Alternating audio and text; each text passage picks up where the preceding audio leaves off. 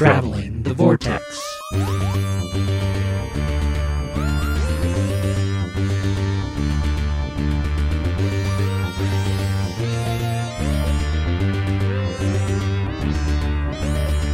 We've joined the Doctor as he travels the vortex and arrive at episode number 445.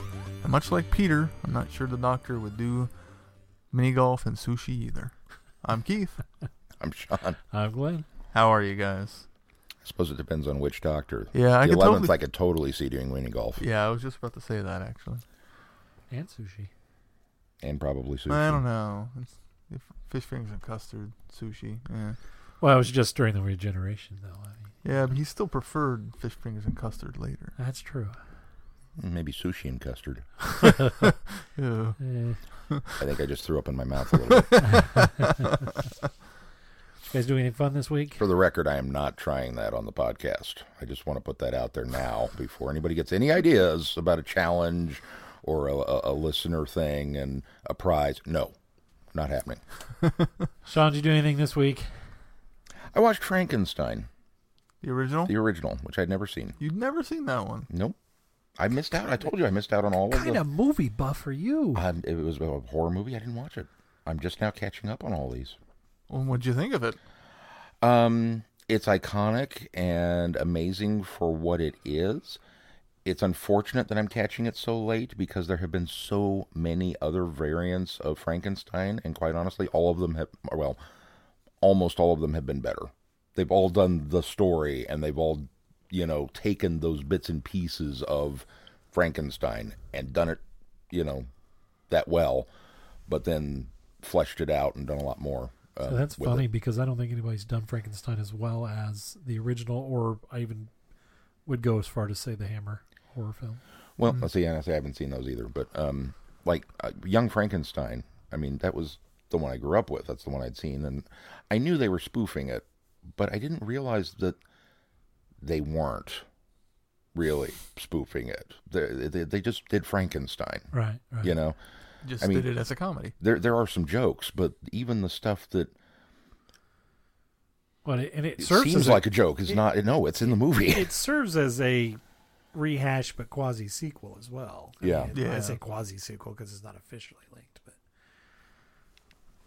anything else? No, that was pretty much it. We watched The Secret Life of Pets 2. It was okay. I wouldn't give a huge. You sure you don't watch anything else? Harrison Ford was born to voice animated critters, and I don't understand why it's taken him this long to do it. He was the best part of that movie. I was really impressed that they didn't rehash a lot of stuff from the first one. That it wasn't just the same jokes trotted back out and in a new context. That they did something different with it. And some of it I thought was pretty good. I really liked the stuff with Max and his owner's son and going out to the farm. Everything else was kind of meh. I thought it was a funnier movie than the first one. I haven't seen the first one, and I have no desire to see the first one or the second one. Someday, I'm sure. Gemma actually kind of paid attention to it. So that's why we watched this. We thought she might like it. Anything else? That's all we did. What about you, Glenn? Same old. Watched a couple movies that we're going to review. We went to World's Fun on Saturday. Took Shy. Caitlin had a vocal concert tonight. So, all right. Well, let's move on to news. We start off with some sad news. Stephen Moore has passed away. He played the Silurian Eldane in Cold Blood, Hungry Earth, and then later in The Wedding of River Song. Right? Oh, that's right. He did come back for that one. Was that the name of the episode? Yep. Yeah. Okay. I'm doing that one from memory because it's not in this article. With Churchill and the... Yeah. I'd forgotten about that one. He also voiced Marvin the Paranoid Android in the radio and television adaptations of Hitchhiker's Guide to the Galaxy.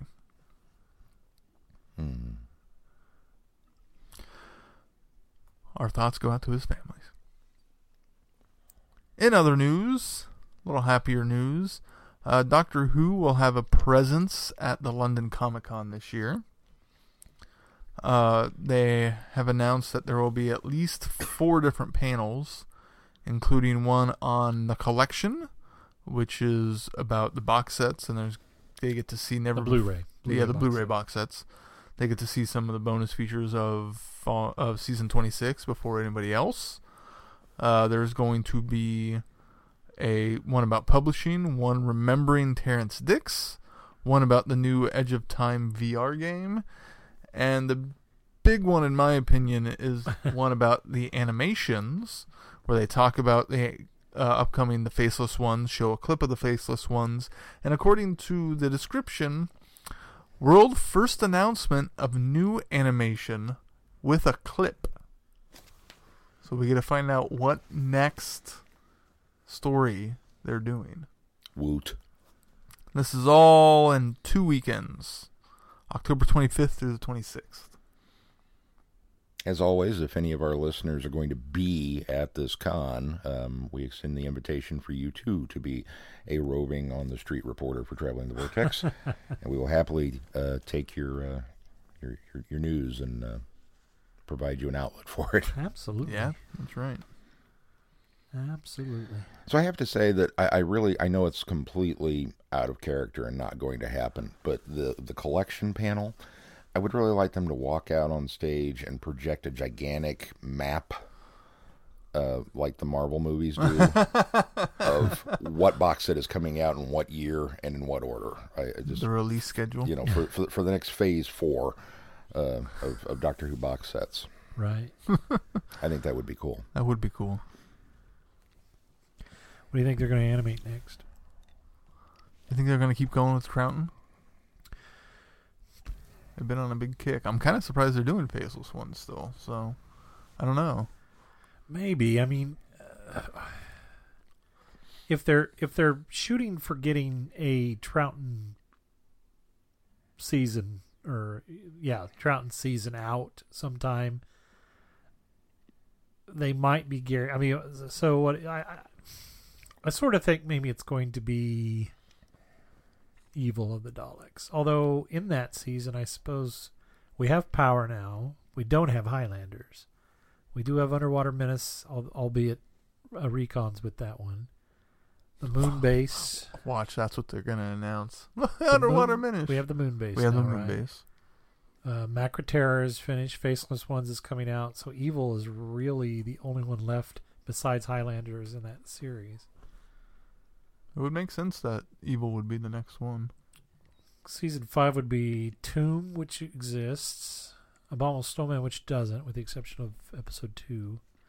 Ice Warriors is finished. Enemy is back. Web is back, and Fury is not. So, actually, Wheel in Space. Web is back -1. Right. Wheel in Space is... Yeah, but I was kind of thinking that it had recons. That's why I said Underwater Menace. That's had a release. Yeah. Wheel in Space technically has had a release because they did the Did they ever do a reconstruction DVD in the for... UK? No, they haven't.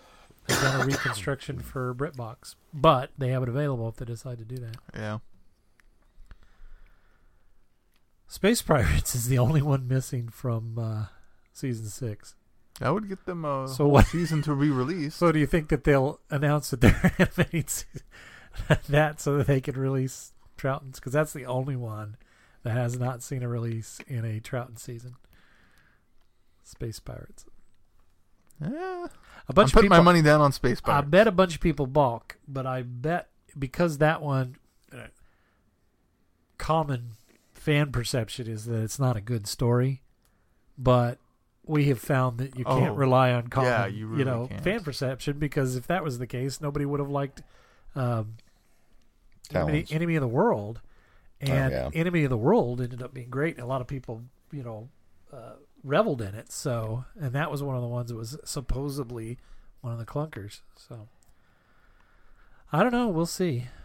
Is it possible that we're just on that high of having new Who back? New I don't old know. Who back? I have revisited Enemy of the World, and it still stands up Yeah. as a good. We have really too. is I mean, story, it's so. every time I go back and rewatch it, it's like, man, this is great. Well, with the release of Mission to the Unknown as the remounts, Yeah. I wonder if they'll do the Daleks Master Plan. I think that challenge for that one would be 12 parts. well, no. Well, the length, yeah. They wouldn't have to do 12 because They've got There's only, what, 3 two? of those exist. No, 3. Escape Switch, Dave Armageddon, and Counterplot all exist. They probably likely would not animate or even bother with Feast of Stephen because it's really not necessary. So that would leave you with what 5, and then if they released Mission to the Unknown on that set, then they may just call that good. That might get its own just Blu-ray set. Yeah, well, if it does it, if they do the remake in that season, Galaxy 4 technically has a recon, although it's an abbreviated one that was on what disc was that on? The Aztecs. Yes. Yeah. Mission Unknown's But it was gone. good. Mythmakers is gone. We don't have any of the Mythmakers. Most of this season. The Celestial Toymaker doesn't exist. Savages doesn't exist. I guess that's just those 4 particular stories. Yeah. So if they did that, Keith might be right. They might decide to do Dalek's Master Plan as its own thing. So Who knows? I guess we'll find out in a couple weeks. yeah, I think I put my money on the Troughton one just because there's some heavy hitters in that season that I bet they would like to get out in the hands of. I think you're right, fans. especially since they've got a good chunk of those already animated. So Yeah. all right, what else is in the news? That's it. That's all that's in the news. All that's fit to print. All right, well, shall we move on to feedback? Our feedback this week comes from Jamie. Jamie says, "Hello, Vortexers. I'm just going to cut to the chase and get straight to my comments. Episode 146, the 2013 missing episodes, Enemy of the World and Web of Fear. I have to admit, I prefer Enemy of the World. Web of Fear was good, but I barely remember any of it. Enemy was very memorable. Troughton in the dual role, very James Bond-like plot, very memorable villain. Milton Johns as a henchman. I thoroughly enjoyed this one. I wonder if they'll ever animate the still missing episode of Web of Fear for a special edition DVD or Blu-ray release. I understand why they used the retcon at the time, especially to quickly get it out for iTunes, but feel this would be a prime candidate for animation. It's just a single episode, enough time has gone by since the initial DVD release, and I'll take the animation over retcon any day. I took audio over retcon anyway. Ghostlight. It's been a while since I've seen this. I remember it being a bit confusing, but still fun at times. I remember the things you hate speech, and that annoying song. But otherwise... That song's not annoying. It's very charming. As for the author Mark Platt, I usually enjoy his work. Spare Parts and The Civil Turk were excellent, and I quite enjoyed The Butcher of Brisbane and The Cradle of the Snake. I suspect that behind-the-scenes drama of the time may have affected Ghostlight negatively. Fires of Vulcan. I enjoyed this story, but while it's a good story and it really gives Mel a chance to shine, I find it boring and had trouble getting through the first half. I can see that. I really enjoyed. You had the same feeling, didn't you? I really enjoyed that story, but I can see that from the first half of that there was a lot of setup to that. Yeah. On to episode 147 and the Ninth Doctor. I really don't remember that much of the Revisited. I agree that while it's great for introductions to the Doctor, they're all kind of lackluster. Caitlin's Ninth Doctor retrospective was great. Very well done. As for my retrospective of the Ninth... I forgot about that. Yeah. Yeah. Brought back That some... was right about then. As for my retrospective of the Ninth Doctor's era, I enjoyed the Ninth Doctor. He was very well done, both in writing and acting. I do think we could have gotten another season with him. Just a handful of novels, a comic run, a few audio stories now. But there is more than 13 episodes. On the other hand, when discussing a second season, I'm torn.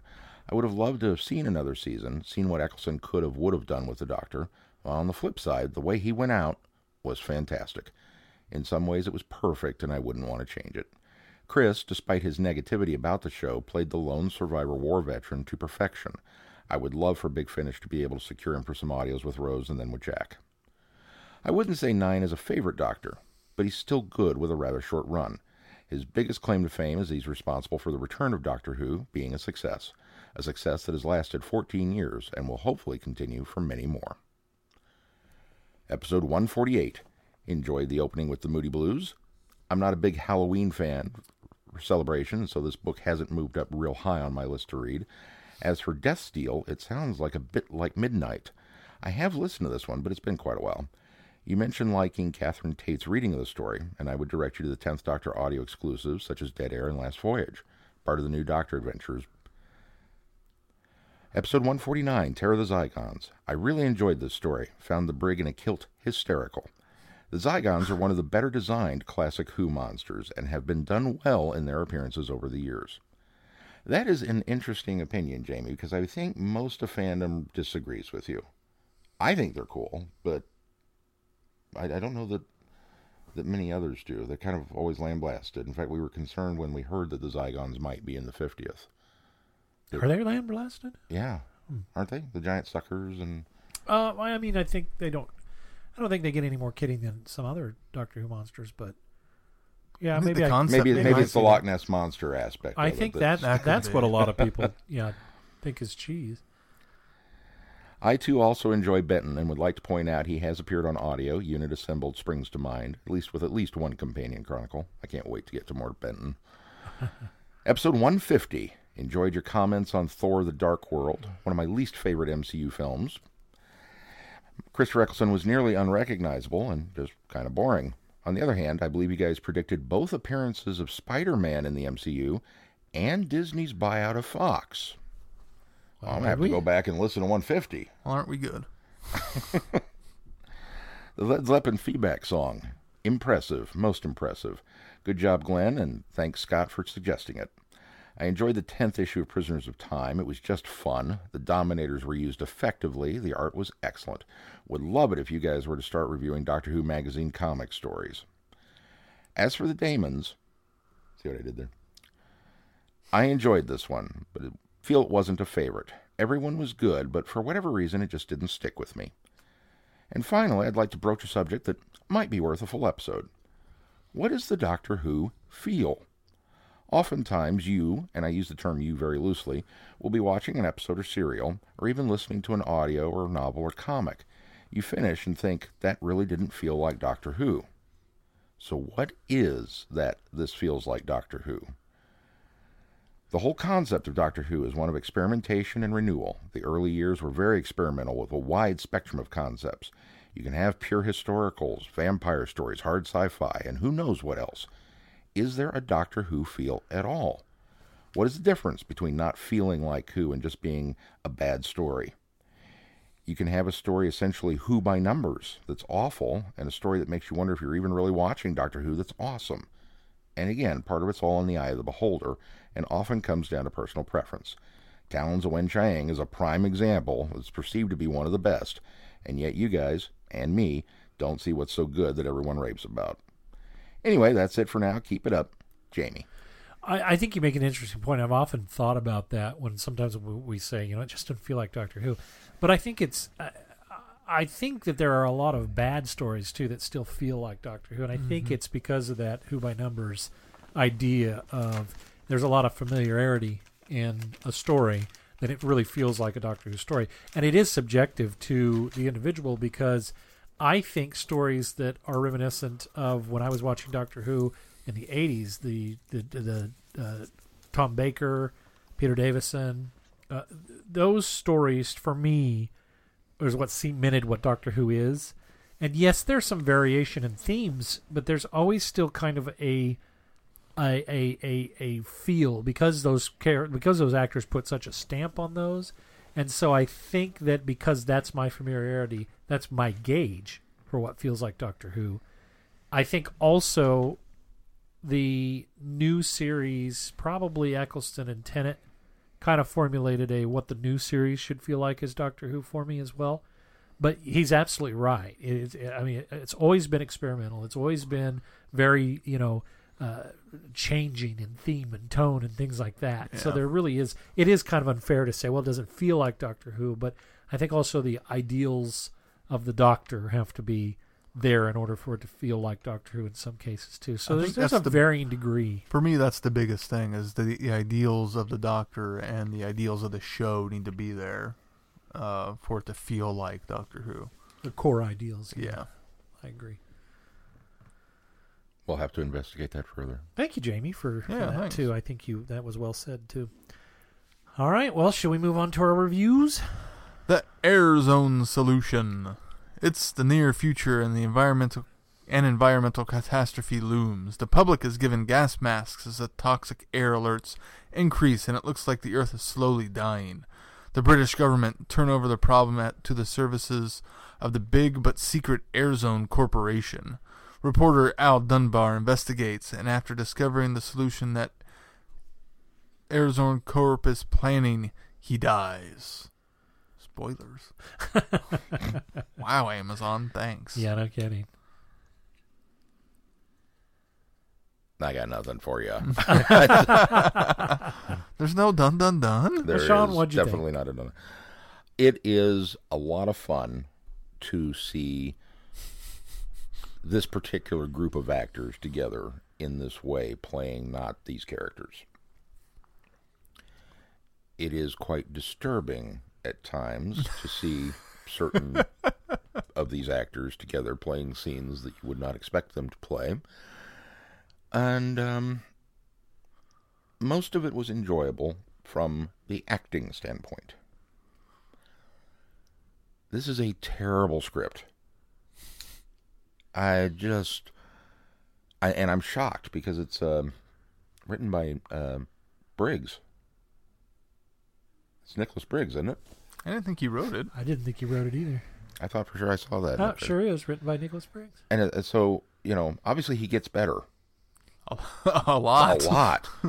And I wonder if it's just one of those things that maybe it just didn't translate well. Maybe the ideas were there, but they couldn't get them across on screen because, wow, this one was rough. And there's so many little idiosyncrasies that are just wrong that wind up piling up into being big things that become wrong with it as it goes on. So yeah, I was glad it was only an hour and change. Yeah, I was just saying it was a little over 65 minutes. Keith, what'd you think? I thought it was okay.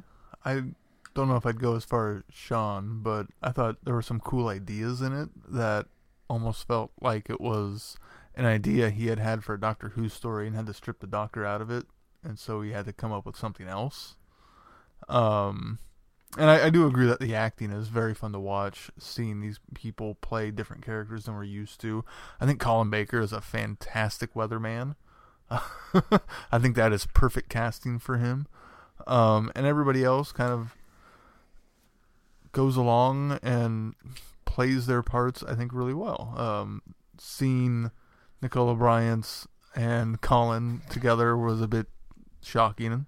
And I kind of just chuckled because, it's the Doctor and Perry. So did you know they had that scene together? Had you guys heard? I didn't know. I didn't know. In fact, I quite honestly, I went through. I wasn't sure that was Perry at first. Yeah, I was in the same boat. I went through a good chunk of the movie, not really aware of it, but man, she sounded familiar. And then Mel went, "She really sounds familiar. Is that Perry?" And that's when I went, click. Oh yeah, that is Nicola Bryant. Oh my God. And it wasn't that late for me. It was, you kind of got a glimpse of her before that scene, and then I wasn't entirely clear once the scene started who it was. And then later, the next scene, and look, that's Nicola Bryant. Okay. I tend to forget that she's not American. So when she's speaking with an English accent, it's kind of, you are a different person. Yeah. I was really surprised to see Alan Cumming in it. Yeah, that was the big shock for me because I knew a lot about this movie. I hadn't seen it, but I knew a lot about this movie, but had no idea that Alan Cumming was in it. In fact, he showed up on screen once, and I went, because Alan Cumming is Alan Cumming. When you see him, you know it's Alan Cumming. But he has some very, what you think, quintessential British features. And so I have seen people that sort of look like Alan Cumming, and he was just young enough in this that I thought maybe that's not Alan Cumming, but then again, he's just young enough, and this is just early enough that maybe he did do this as an acting gig, and because this would have been before the James Bond Goldeneye, would have been around. This was just after the show was hiatus forever. Yeah, 93. Yeah. 93. So was it 93? Yeah, it was a lot later than I thought it was. Yeah, 4 years. But So I kind of thought, okay, and I really did have to go to Wikipedia and go, yeah, that sure enough is Alan Cumming. I'm sorry. Go ahead. 2 years later, he's in Goldeneye. Yeah, I liked this movie. Really? Yeah. No. Now I'm coming from it from a little different perspective, so I can appreciate the reason why I probably liked it.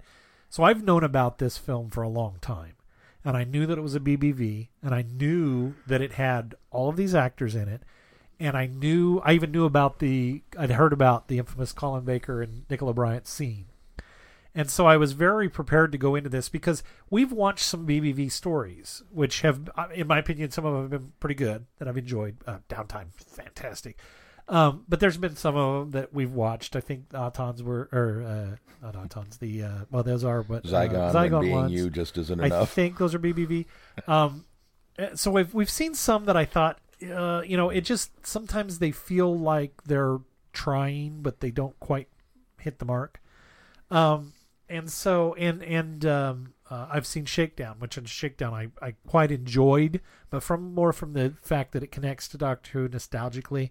But I knew going into this one that BBV does some, pretty low quality work as far as, they were early on and they were, quasi amateur, quasi professional. So I set the bar really super low for this one because I've been avoiding watching this one as well, knowing what I know about it. And I just, maybe I just turned my brain off, but I really, I like the story. The story is good. It's very intriguing. I think that it suffers from its wrap up at the end. I don't think it quite hits the mark there. Because the mystery and the build up I thought was really well done. Yeah.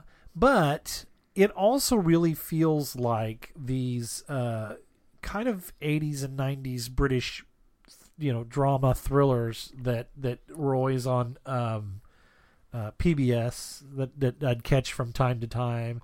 Have seen even more recently when we started seeing all the different streaming networks. So it really kind of felt in line with that style of storytelling. And I thought Colin Baker just nailed the mark. He was the best thing about this. Oh, very much so. And he really feels like the star of this, even though we've got, 4 of the actors that played the Doctor in this. Now, Pertwee, more of a cameo. And it really is. And I think part of that comes down to the fact that they had this already written, prepared, and set out. And then he heard that they were doing it. And he came to, I don't know if he came to Bill Braggs or if he came to Nicholas Briggs and said, why am I not in this? And so they added him later. And so that's why some of the parts kind of feel like they're spliced in. Maybe I noticed it because I knew that was the story behind it. Maybe it didn't feel spliced in. Maybe he felt like he was supposed to be there. I've already retconned that, though. My headcanon is that actually is, in fact, the third Doctor. That is the Doctor. Right, yeah. And that he's making sure knows. that these events go the way, that they're supposed to. But no, it's had so much going against it for me, knowing that we weren't going to have any Doctor Who references, knowing that these guys weren't playing the Doctors, they were playing other characters. And just, I really sat down and I thought it was a terrific movie. I really enjoyed it. I had a lot of fun with it.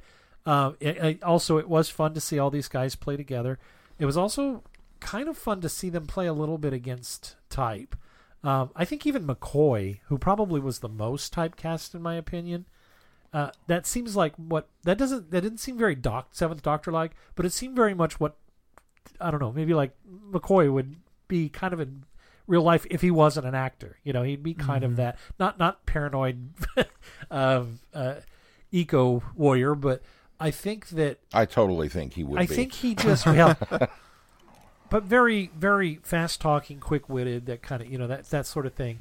Colin Baker being very kind of See, I think he was kind of cast towards the Sixth Doctor, but rises above it in his performance. Yeah, well, because he comes off initially very kind of brash and self-assured and kind of a lot of things that the Sixth Doctor is, very full of himself. I'd take brash out of that, but I would say full of himself and self-assured.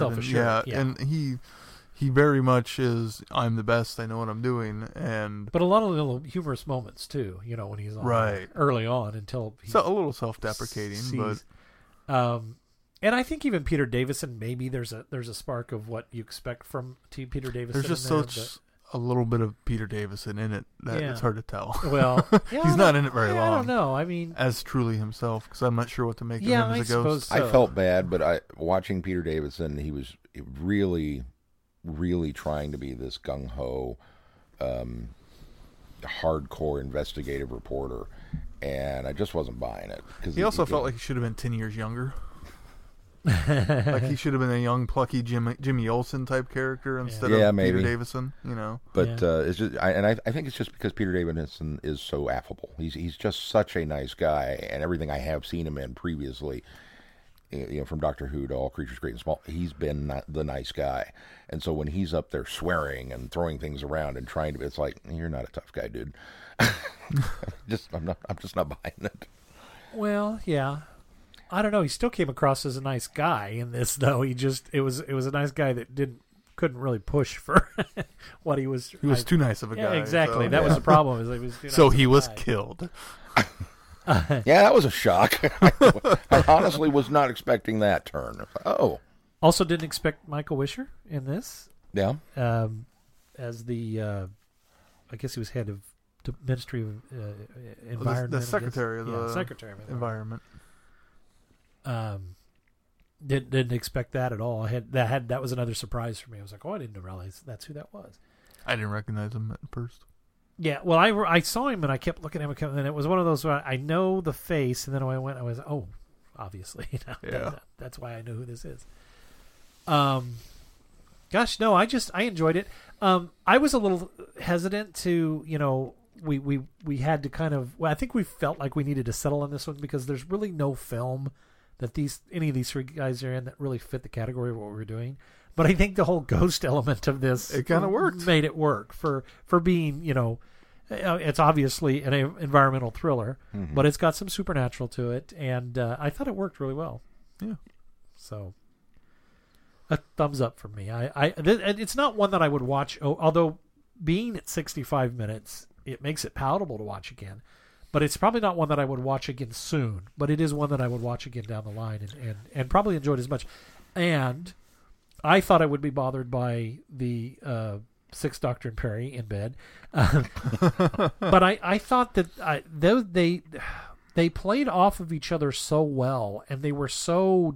Nicola Bryant was so different from Dean Perry yes. that it bothered me none. To me these were two people that were in a relationship, that were in love, and I didn't see, oh, that's creepy that Colin Baker is in bed with Nicola Bryant. It did not bother me one bit. Totally bought it until later when I realized, oh, that's Nicola Bryant. Then it was like, oh, but And see, I knew at that point going it was in, already so- over. And I done was with, also so. prepared for it because I knew that was a scene. I didn't realize it was 3 scenes, but Well, and we talk about Colin being the star and how, I mean, he really does carry this film, and it's a lot of it's through the charisma of his character that he's putting on screen with this weatherman who becomes kind of obsessed with finding this truth out. But it's in the quiet scenes with, as you mentioned, the relationship. She carries a lot of it. Nicola carries it. She is really the anchor of all of the non-plot stuff. yeah. Well, even she contributes a lot to the plot stuff because she kind of brings stuff to his attention, and Right. he takes the ball and runs with it. Yeah, and so, well, yeah, you're right. I don't want to say it that way, but Well, and she said she's the one that believes him and sets him on the path when they go to the house the first time, the keys in the jar, blah, blah, blah. And so, but then she does kind of, she stepped back because she's got something else she's got to work on. She's going to prepare for this forum that's coming up, but does put him on the path with the materials that could help him. So, yeah, no, I agree. And then also later, her supporting him and backing him up when, he's going up there and he's, I have to do this. And she's like, okay, yes, do it. yeah. So, But yeah, no, she was truly wonderful, and the pairing between the two of them was great, and you can tell if you've never seen them at a convention together, that they have this fantastic off-camera relationship as well. That they're just the best of friends. yeah. But I thought that really shone through here. That I felt like they were able to, kind of tap into that Yeah. to play this couple, which was really great. So yeah, that I don't want to say that I don't want to come across that I hated it. No, I 'Cause don't think you're coming 'cause across I that didn't. way. It just yeah. there were just a bunch of little things like, okay, so we've got this toxic air, and everybody gets a gas mask, but then nobody wears them through the whole movie. It's like, I mean, I get it. You don't want to cover your one actors. little area. Yeah, I get it. You don't want to cover up your actors with this thing. There were a lot of times that they had the masks on. No, It was also yeah. there In were fact, a there was handful. Only when they weren't talking. Well, yeah, but There was a very small handful, and it was almost never the main but they group. also pointed out that it was only certain times of day. In That was certain part of the areas weathercraft, London. and only in certain areas that was needed in certain times. So Yeah, you've got Colin fear-mongering up there going, it was very- always keep your mask handy and keep it on you because it's going to be bad tomorrow. And then they drive all over town with no masks on. And I'm just thinking to you're myself... nitpicking now. I know, 'cause I'm not. I think because it was very obvious that this is... that to me is one of those, your world building. There was those one people that were wearing the masks in the street. The woman almost lost hers, and then a car ran over it and smashed it. Yeah. And then we never see them again. So it's like, well, it's only Well, for it's these because she people in died. these areas. She died in the mask. Yeah, well... Our I'm main just saying that- cast never went into bad areas. I think you're. I I'm don't just think saying it's that- fair. I don't think it's a fair. No, assessment. I'm just saying that if you're going to world build in that manner, it's already a science fiction film. Come up with a rebreather or something that doesn't block the actor's face, that you can, a patch or something. Like I don't know. Like a gill. I kind of And liken then, it. I kind of liken it to China. They don't always wear the masks over there. They do frequently, but they don't always. And there are certain conditions where they don't need them. And I think. Well, but okay, so I like think you're nitpicking. the scene where Colin is driven out in the middle of nowhere and then thrown out of the car, and he stands there for a minute, like, "Oh man, what do I do now?" We just saw a guy that was found 20 miles from. Peter Davison was driven 20 miles from his house and found out in the gunk, and they thought that's what killed him. Right. But he's not fazed by it at all. And apparently he walks back to town okay. Well, he was fazed by it because they got attacked, but they weren't the target. It was the girl that they were harboring. that Right, was but I the mean, target. he's not now concerned that I am in the wilderness with no mask. He since then has realized that He's the toxics weatherman. He didn't knows kill where him. he's at. Yeah. I just thought they made a really big deal out of it because that was the hook of the whole environmental crisis plot, and then didn't pay off enough with it. And then come back with the ending and the quick wrap up with, oh, this is what they're doing, is they're implanting these things into people, and you're going to wind up with a wide neck and being able to filter that out. I didn't see the twist of Alan Cumming being MI5 either. No, that was good. yeah. Your points are invalid. All right. So Oh, the other thing we haven't talked about is Nicholas Briggs not only wrote it, he acted in it. yeah, too. I think he did a good job. Yeah. I was very convinced. He's afraid to say anything now. Yeah, but- I'm going to shoot him down. Yep. Nick's always good as an actor. I Yeah, mean, he really is. I think also because he wrote this, and I didn't realize this until you brought it up, but I think because he was most familiar with it, he probably had the best grasp on his character as well. Yeah. The other guys were handed this material and did a great job, but you kind of have to give an actor credit for writing his own material. You know how it's going to be performed, no matter how it's directed.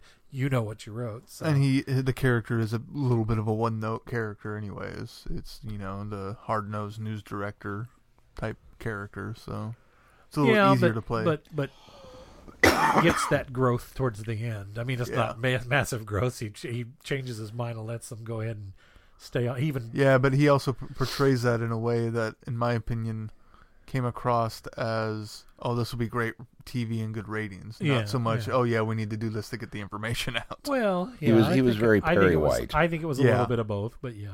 Or Jonah Jameson. Yeah. He was like, yeah, we're going to go ahead and do it. How many papers we can sell today? How many viewers we going to get? All right, yeah, let's do it. He was very much cut from that cloth and in that mold. I was okay with that. Yeah. Yeah, he did a good job in that role. All right. Anything else about this one? It wasn't terrible. So Sean hated it. I didn't hate it. Keith thought it was okay, and I loved it. I didn't love it either, but This is certainly not in the so bad it's good camp that Lair of the White Worm was in. well, no, and it's because it's certainly a different even tone and approach, because this one was taking itself seriously, and even if it doesn't feel like it hits the mark, it tried. So I think that's the important thing. Oh, editing. That was the it's other got thing the that was really amateurish distracting. feel to Was it. there was a bunch of... Yeah. Which almost made me wonder if there's a longer version of this that they trimmed down to an hour and change. That could be there. I don't even think the editing was bad. It was almost there were these time jumps that weren't really smooth. Yeah. In fact, they would have benefited from some maybe dissolves or something that would have at least put you in the mindset of a change of time instead of a straight cut to another time with the same actors. So. Yeah. But yeah, I think your comment summed it up nicely. It was tolerable. It would be tolerable to watch that again. Tolerable. That's where I can go with it. All right. Well, should we move on to our next one?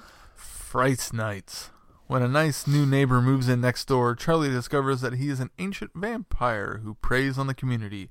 Can he save his neighbor from the creature with the help of famous vampire killer Peter Vincent? Bum, bum, bum. Did you like it? I did like it. I think I suffer from there's nothing like the original. And the problem that I had with this movie, I enjoyed it. It's not one that I could watch over and over again, and it has a lot of problems.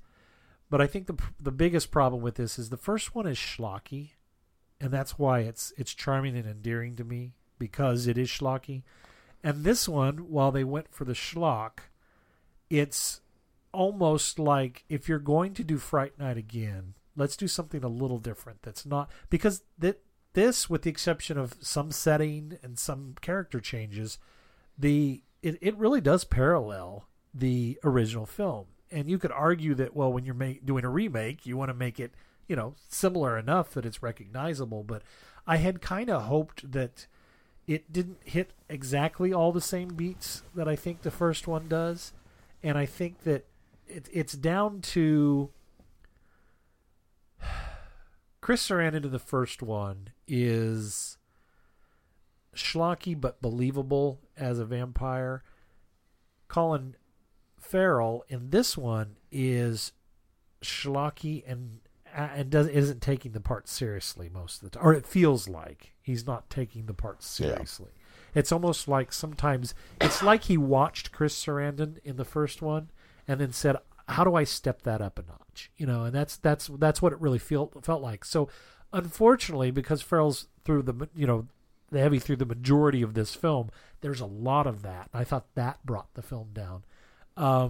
Yeah, I wasn't overly impressed by him in the role. And some of that I think is just, I don't like it when he does an American accent in general, and especially when you're kind of I think it would have been a nice touch to have him put on the American accent initially, and then once the discovery that he's an actual vampire, let it drop and show, okay, yeah, I'm really old and I've got this accent that I'm hiding so that nobody asks questions. I thought that would have been a nicer touch than just keeping the American accent, because it just doesn't work for me. I'm taken out of it. It also bothered me to sit there and watch Anton Yelchin and just thinking, he's not going to be in anything anymore because, he tragically died. And so that was kind of hard because I had forgotten he was in this. And so when it started, and I don't usually have that effect with actors that have passed and I watch them, Alan Rickman, that was tough to watch the first couple of films, but maybe that's the reason why, is because I hadn't seen anything with Anton Yelchin for probably since he died recently. Probably since Star Trek Beyond. That's probably right. And so that just sitting there having to watch that thinking, oh man, he's no longer around, and he was a really good actor and had a lot of promise. But so that was in the back of my head as well, which that's situational, though. That has nothing to do. I'm in the exact same boat with you, though. That has nothing to do with the I had quality. So many feels over the fact that here I am watching Anton, and I really enjoy Anton, and I've liked him in everything that he's been in, and he's such promise as an actor, and he's gone now, and here I am watching him again, and it was tough to get over that. Yeah. And then I think the other mark is, I think that I like what they did with the Peter Vincent character, which is changing him from a horror movie host to, or late night horror movie host, to a illusionist that uses vampire shtick in his show. I liked the idea that they changed that, but I so much liked what Roddy McDowall did with the original character that this wasn't effective enough to have that character in this even though David Tennant did a fine job. In fact, I saw shades of Crawley Yeah, so did I. in him, and I kept thinking, oh, okay, so he must have kind of harvested some of this character for that. But I didn't feel like the character was bold enough until the end. I think David Tennant pulls the character off, but I wanted the revelation of Hunt, even though Roddy McDowall's character goes through the same thing, where he decides, well, I'm going to help this kid out with what I know, knowledge that I know, but I'm not going to get involved. And then he does get involved, but he also, he goes through the cowardice moment because he recalls the same thing. But I don't know. I think the take that they did with Roddy McDowall's portrayal of Vincent was much better than where they went with this. How much of that do you think is because Roddy McDowall was older than David Tennant in their role? How much of that can you contribute to age of his portrayal of it? Doesn't seem as cowardice because he's kind of an older guy and doesn't think he can really contribute as much, and then changes his mind at the end. That's a good point. I have to think about that. I think mine comes down to the fact that I grew up watching Roddy McDowall and I loved him so much. Well, everything that I saw him, that I'm holding this nostalgia for it. But maybe I could see that. I could see where that might have they played played the character older, obviously, and he's as opposed to this young hip, magician vampire show. I agree. I wanted the stage persona that he kind of exhibits. I wanted the long hair rocker. We're going to go out and do this. Okay, let's grab our stuff and go kill vampires. Kind of vampire hunter to show up, and instead he was like, "Nope, done. Going to go hide in my panic room and be over with." And I think maybe I needed a little bit more of a confirmation from him that, when Anton comes back and he's talking to him going, dude, we can help me with this. I wanted him to say, have you seen my performance? I am a fraud. I am well aware of this. Yes, that would have sold it better. And that you're absolutely makes right. the cowardice work for me. Yeah, absolutely. Yeah. Yeah, you've hit the nail on the head. It was just missing that element of admittance to, it's all a facade. Everything you see is fake. So because otherwise the self-realization almost comes too late. They're trying to portray that, I think. Yeah. But it's not coming through. See, I kind of got that impression in their initial conversation, and as he's stripping away all the facial hair, which and all comes of that, too soon, in my opinion. That maybe they should have moved that further back. Yeah. Yep. Because as soon as all that came off, and he's like, "They're not real," that to me came across as, I'm a fraud. This is all fake. I'm making it all up. I'm just collecting all this junk because I can, and So I think in conjunction with that's where why I it didn't comes have in an issue with that. I think with where it comes in conjunction with the conversation that they're having as he's peeling these layers of his performance off, it almost comes across more like he's just blowing the kid off. Yeah. But I don't know. Could go either way. I think my other issue, and again, I hate to judge a remake based on its original, what it's remaking. But again, there's just so much nostalgia. I just think Evil Ed was... I know why they got McLovin. I never can remember the kid's real name. But Christopher Mintz-Piece. Yes, I know why they got him. But it was almost stunt casting because he was in so much stuff at this time as kind of the nerdy kid. It missed the mark for me, and I think it got really bad when the confrontation between Charlie and him at Vincent's place. I don't know, it didn't work for me. He didn't sell it. He, as the nerdy friend that was gung ho about this is vampire. I bought that, but then when after he's been changed and he's having the confrontation with Charlie, I just didn't buy it. It didn't work for me at all. And maybe because I don't remember the actor's name, but the kid that played Evil Ed in the original one, again, so creepy and so perfect for the role. So I was glad that there wasn't a whole. I'm not a big fan of the new Ed. actor, so I was glad he wasn't in it a whole lot. You know, McLovin.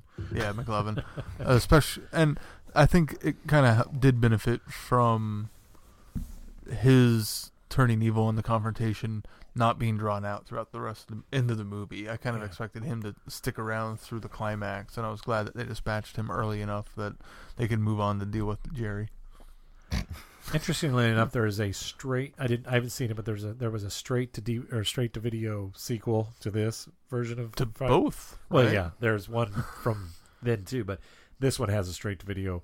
And Evil Ed apparently shows up again. It's not the same actor, but the Evil Ed ends up showing up again. Huh. And I thought, how did they pull that How off? does that work? Interesting. Who's in it? It's a bunch of people I didn't recognize. I mean, recognize... none of these actors come back, right? No. No. Not in the next one. Like I say, it was straight to video. In fact, it barely got greenlit. So, of course, But the same character comes back. Yeah, Charlie Brewster's back. Yeah, the characters return, but it's not any of the same actors or actresses. Jamie Murray from Dexter. You'll know her picture if you saw her. Plays the vampire. Who was she on Dexter? Lila. Oh, Lila. Okay. Yeah. Yeah, she's a vampire. Yep. No, I thought this movie had a lot of... Well, we should mention you're coming to this with fresh eyes because you've never seen the original. I've never seen the original. Mel was quite shocked. She says, "What do you mean you've never seen the original?" I said, "Have you seen the cover of this thing? It's got like this terrifying vampire ghost clown on it." It's like, no, I'm not watching that. I had no idea what it was about. That terrifying ghost clown is what he looks like in the film at times. Well, maybe I won't watch it. No, it's good. It's really well done. And you know me, I don't. This whole experiment in Beyond the Doctor this time out has been kind of a challenge in some ways because I don't do a lot of horror. But I thought there was a lot of moments that were fun and worked really well. Specifically, he can't come in unless you invite him in, which is one of those almost forgotten nuggets of vampire lore. It seems like. I mean, it's a big deal, but at the same time, it's almost, other than Lost Boys, it doesn't seem like there's a big enough deal made about it. Yeah. And so when he comes over and he's kind of just, invite you guys in for a drink, but this place is a mess, and he pauses, and nobody invites him over, and he's standing there waiting. And then later when he comes to get the beers, I think that confrontation was pretty intense, I thought. Yeah. Oh, yeah. I mean, it was intense, but it was also, I thought, very laced with humor.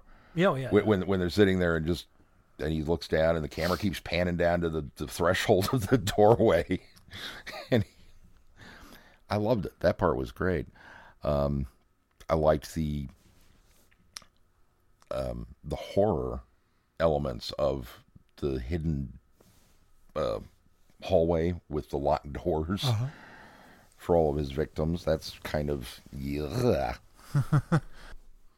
And the reveal of the trapdoor that goes down into the basement where they're all buried, really cool. And that was really nicely done. Not something I saw coming. Very cool. No.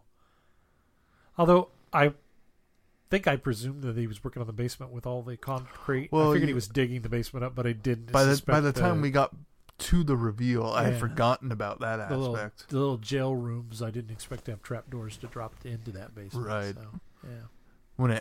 When they initially dropped the lines of the basement, I just assumed, he was ripping out the basement to either bury himself or his victims so they could rise, Yeah, same boat. I'd kind of forgotten about it until I got down there. And then it was, the lair. Yeah. But obviously, he doesn't hang out in the living room with the Lazy Boy recliner and the TV all the time. He's got to have a lair. And then when the things started coming out of the walls of the lair, like, ugh. That was pretty cool. It's funny you were talking about how Shades of Salem's Lot. Yeah. It's funny how you were talking about how it's often forgotten about, needing an invitation to come in because the writer wrote on Buffy and so worked with Joss very heavily. And there's so much of this movie that seems influenced by that, and I don't know how much I can't remember the original enough to know how much was there previously. That was the Invitation stuff. Was, and that's part of overall vampire lore, but even, there's a Scooby Gang reference, and even down to the dusting of them, where you kill a vampire, they turn to ash. That's all stuff Buffy did too. So it's interesting how it's a Buffy writer and a lot of those things are there, even though a lot of them may have come from the original. The thing is, the reason they're in Buffy is because they're vampire lore. Right. But he, in turn, puts a certain spin on them that gives them just enough of a touch so you recognize that those are Buffy references as opposed to vampire references. Right. And I agree, because I felt that way through this whole film. It felt like a big screen version of Buffy the Vampire Slayer, which I think is... And I think even down to some of the humor, that's why, is because she wrote on the show. the timing of it and things like that. Yeah. I would agree. I think that's a large reason why the remake works as well as it does, is because you got Marty Noxon to write it.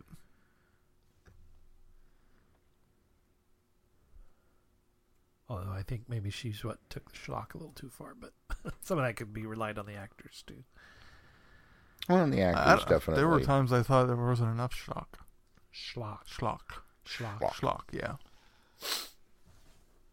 The actors too, I think, are part of what makes this so enjoyable, but also part of what makes it kind of schlocky. Because aside from Jerry, it seems like everyone is taking it pretty seriously. Oh no, I agree. And Ed. I think especially once Ed becomes a vampire, I think doesn't seem to be taking it very yes, seriously. I think that's probably true. Although that comes across, but that works well as a character. Yeah, that comes across very Buffy too, though. Yeah. In fact, the way that he portrayed it reminded me of early Buffy, anyway. Well, and even like a lot of what's her face, the girlfriend, kind of standing up for herself. I don't really remember that from the original.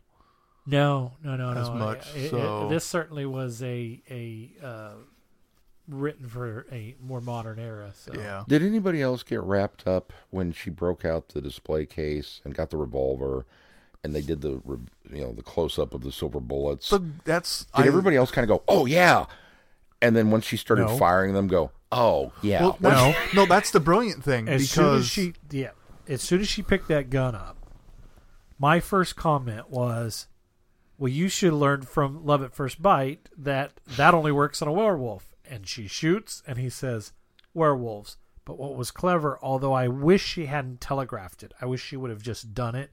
But what was clever is that she grabs the holy water, throws it on, and says vampires, so she knows. Right. But I think what screwed that up for me was she looked around like, I've got to look for my next thing. I would have rather her just have known it was there and grab it and throw it and then say vampires, because then it would have given her more credence as being forward thinking about that kind of thing. So what I really liked about that scene is there are some vampire mythologies where silver does slow them down. Won't necessarily kill them, but you can capture a vampire or tie them down with silver, and they can't move.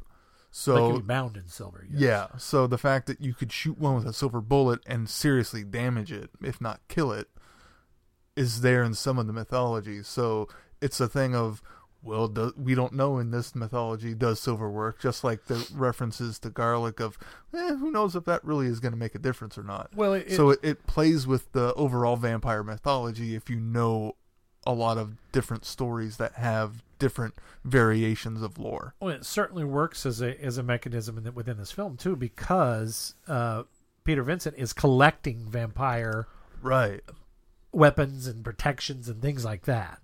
So obviously in here there is some effectiveness to silver bullets, or at least some lore that thinks there is. Right. And I was also really excited talking about lore when they were at the side of the highway and he's threatening him with the cross, and Jerry drops the line of, "You got the cross, do you have the faith?" Because I've always loved the idea that the symbol isn't what matters, it's the faith behind the symbol. Right. That you could use the Star of David against a vampire just as effectively as a cross if you're Jewish. Yeah. I have always loved that idea, and I thought they were going that direction, and it kind of seemed like they were because it wasn't overly effective. but it still had a little bit of effect. So I wasn't sure where they were trying to land on that decision. Yeah. They wanted him to have A little bit of faith. just enough faith for it to be a glimmer of hope, but not enough to. This isn't where the movie ends. Right. Boy, I sure telegraphed the sign stakes, though, real early on. When she's loading them in her car near the beginning of the movie, I thought, I know what those are going to... I know what's going to happen with one of those, at least. Which only happens halfway through. I kind of maybe thought that would come up later. The actual resolution of it. Well, or near two. But... yeah, I saw those. I thought, those are wooden stakes right there. And sure enough, she uses one. Oh, and especially when he drops the line just before it. Have you ever been staked before? Yeah. And how agonizing it is if you miss the heart, Yeah. Well, they had to give us that so that when she does stake him, we know why he doesn't die. Right. Well, and not only that, when he goes to stake Amy later, he knows where to hit her so he doesn't kill her. Putting it in the heart. Yeah. Well, and then having Peter Vincent say when in the final confrontation, go for the heart. Right. And the fact that in that time you could actually see it's exposed because he's burning up. That's a lot easier to hit there. That was a fun movie. Yeah, I mean, I thought it was good. I was holding it up against something that is from my nostalgic childhood, and it didn't quite get there for me. But well, it's got some marks against it. I mean, we commented a little bit on the 3D effects, which simply do not hold up. Well, it's hard to watch. When this came out in theaters, was it marketed as a 3D film? I mean, believe surely so. they must have, but I don't remember it. I remember it coming out on Blu-ray as 3D. One of the 3D Yeah. pushes. So I don't remember that at all. In fact, but having not remembered it, watching and seeing all of the gimmicky type 3D things in it, then I was like, well, this must have been marketed as a 3D I think film. 2011 was kind of the height of, push everything needs to be 3D regardless. Because Avatar was 2009, so Yeah. everything jumped on that bandwagon pretty quick. Yeah. Well, they learned really quickly too to kind of marvel at the depth and scope of 3D as opposed to the gimmicky things that they used in the 50s and 60s, which were obviously heavily used in here with the casting of the camera and the pointing. I can't imagine this in 3D though. It's already dark enough. I can't imagine having 3D glasses on during it that's too. True. That's true. It would have darkened down a lot more. Yeah. All right, well, Sean, what do we got to come up on the schedule next week? Well, we've got a couple more films for our Beyond the Doctor as we continue down this descent path of madness. Second Dr. Patrick Troughton in The Omen, the original. I worry for you on that one. How did you hold up on this one, Sean, considering you don't like the horror movie stuff? On this Fright Night? Fright Night was okay. This is more in the action horror type. Yeah, this is more I think along it's the lines the of... trippy psychological horrors, or even maybe more the slasher horrors that are. Yes. I've never really enjoyed the slasher movies, but I've never seen them. Like, it was probably 3 years ago that I saw Halloween for the first time. I've never seen Friday the 13th. I've never seen Jason's Friday the 13th. Yep. Yeah. I've never seen a Jason. I've only seen the one Michael Myers. But you've seen the Freddy films because did you watch them on our marathon back in the No, day? you and Wade got started early, and I've seen New Nightmare, which of course I didn't get half of it because Because it's so self-referential. But I loved the concept of it. Yeah. Okay. Which I thought was really cool. But so much of the slasher genre anymore, I feel, is if I go back and watch these films now, I'm older and I'm not going to be hit with it at that same, in that same manner. But the other side of it is I enjoy a good, like a psychological thriller like Hitchcock or something along those lines. But a lot of horror films, as the slasher genre kind of progressed, became gross out horror. Yeah, and that's something that I've never, okay, never particularly cared for or enjoyed. And so there was a lot of that kind of ideas, just kind of, nah, that's not my thing. So don't watch Terra Firma. But like I said, I'm making an effort. Like I said, last year I hit a bunch of the big ones. I hit The Shining. I hit Poltergeist. I hit, stuff that I had never. Christine. You had never seen Poltergeist? I had never seen all of Poltergeist until last year. Wow. So. Well, good for you. This has been a 3-year project, and it's ongoing. So. And now he's finally getting to the Universal monsters. And finally getting to the Universal monsters. Huh, I'll be darned. Which I've got, Invisible Man, The Mummy, So The Omen, Creature, and then now what's Frankenstein. what's the next one? So we've got The Omen, and then Matt Smith in Patient Zero, yes. which is the zombie one. And the following week, we decided for sure on the It's kind of 3. along the lines of 28 Days Later Zombie. Oh, okay. We decided all 3 the following week, right? Yes. Yes. Well, we're still trying to get a hold of one, but the Assuming- one that we didn't think we were going to get a hold of, we do have. So Right.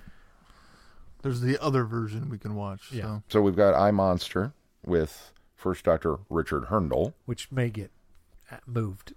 Oh, it may. Yeah. Okay. Oh, we do have another version. It's though, on that- Daily Motion. It is on Daily Motion. Yeah. Okay. We're okay. We've got Afraid of the Dark with 8th Doctor Paul McGann. And then we've got Midnight at Madame Tussauds or Midnight at the Wax Museum, depending on where you were at, with First Doctor William Hartnell. And that'll be the And following week. if you're following along, good luck getting a hold of that one, because I had to actually buy a copy of that from a dealer who had a copy of it that was ripped because it's out of circulation and out of print. So we were fortunate enough to get a copy of this, but it is not readily available anywhere without jumping through some hoops. So And then into November, we're going to do a book review of The Pirate Planet by Douglas Adams and James Goss to finish off our Douglas Adams novel approaches. So you might want to start reading that one if you haven't yet. very good. I don't have my notes open. Be sure to check out the website for all of that information and updates as they become available. While you're there, you can click on our Patreon link and consider supporting us. And remember, you can send your comments to feedback@travelingthevortex.com or by clicking on the send feedback link. Until next time, I'm Glenn. I'm Sean. I'm Keith. Cheers. Good night, everybody. Be seeing ya. Thanks for listening. You have been listening to Traveling the Vortex. Doctor Who and all of its associated programs are owned and trademarked by the BBC. No infringement is intended or implied.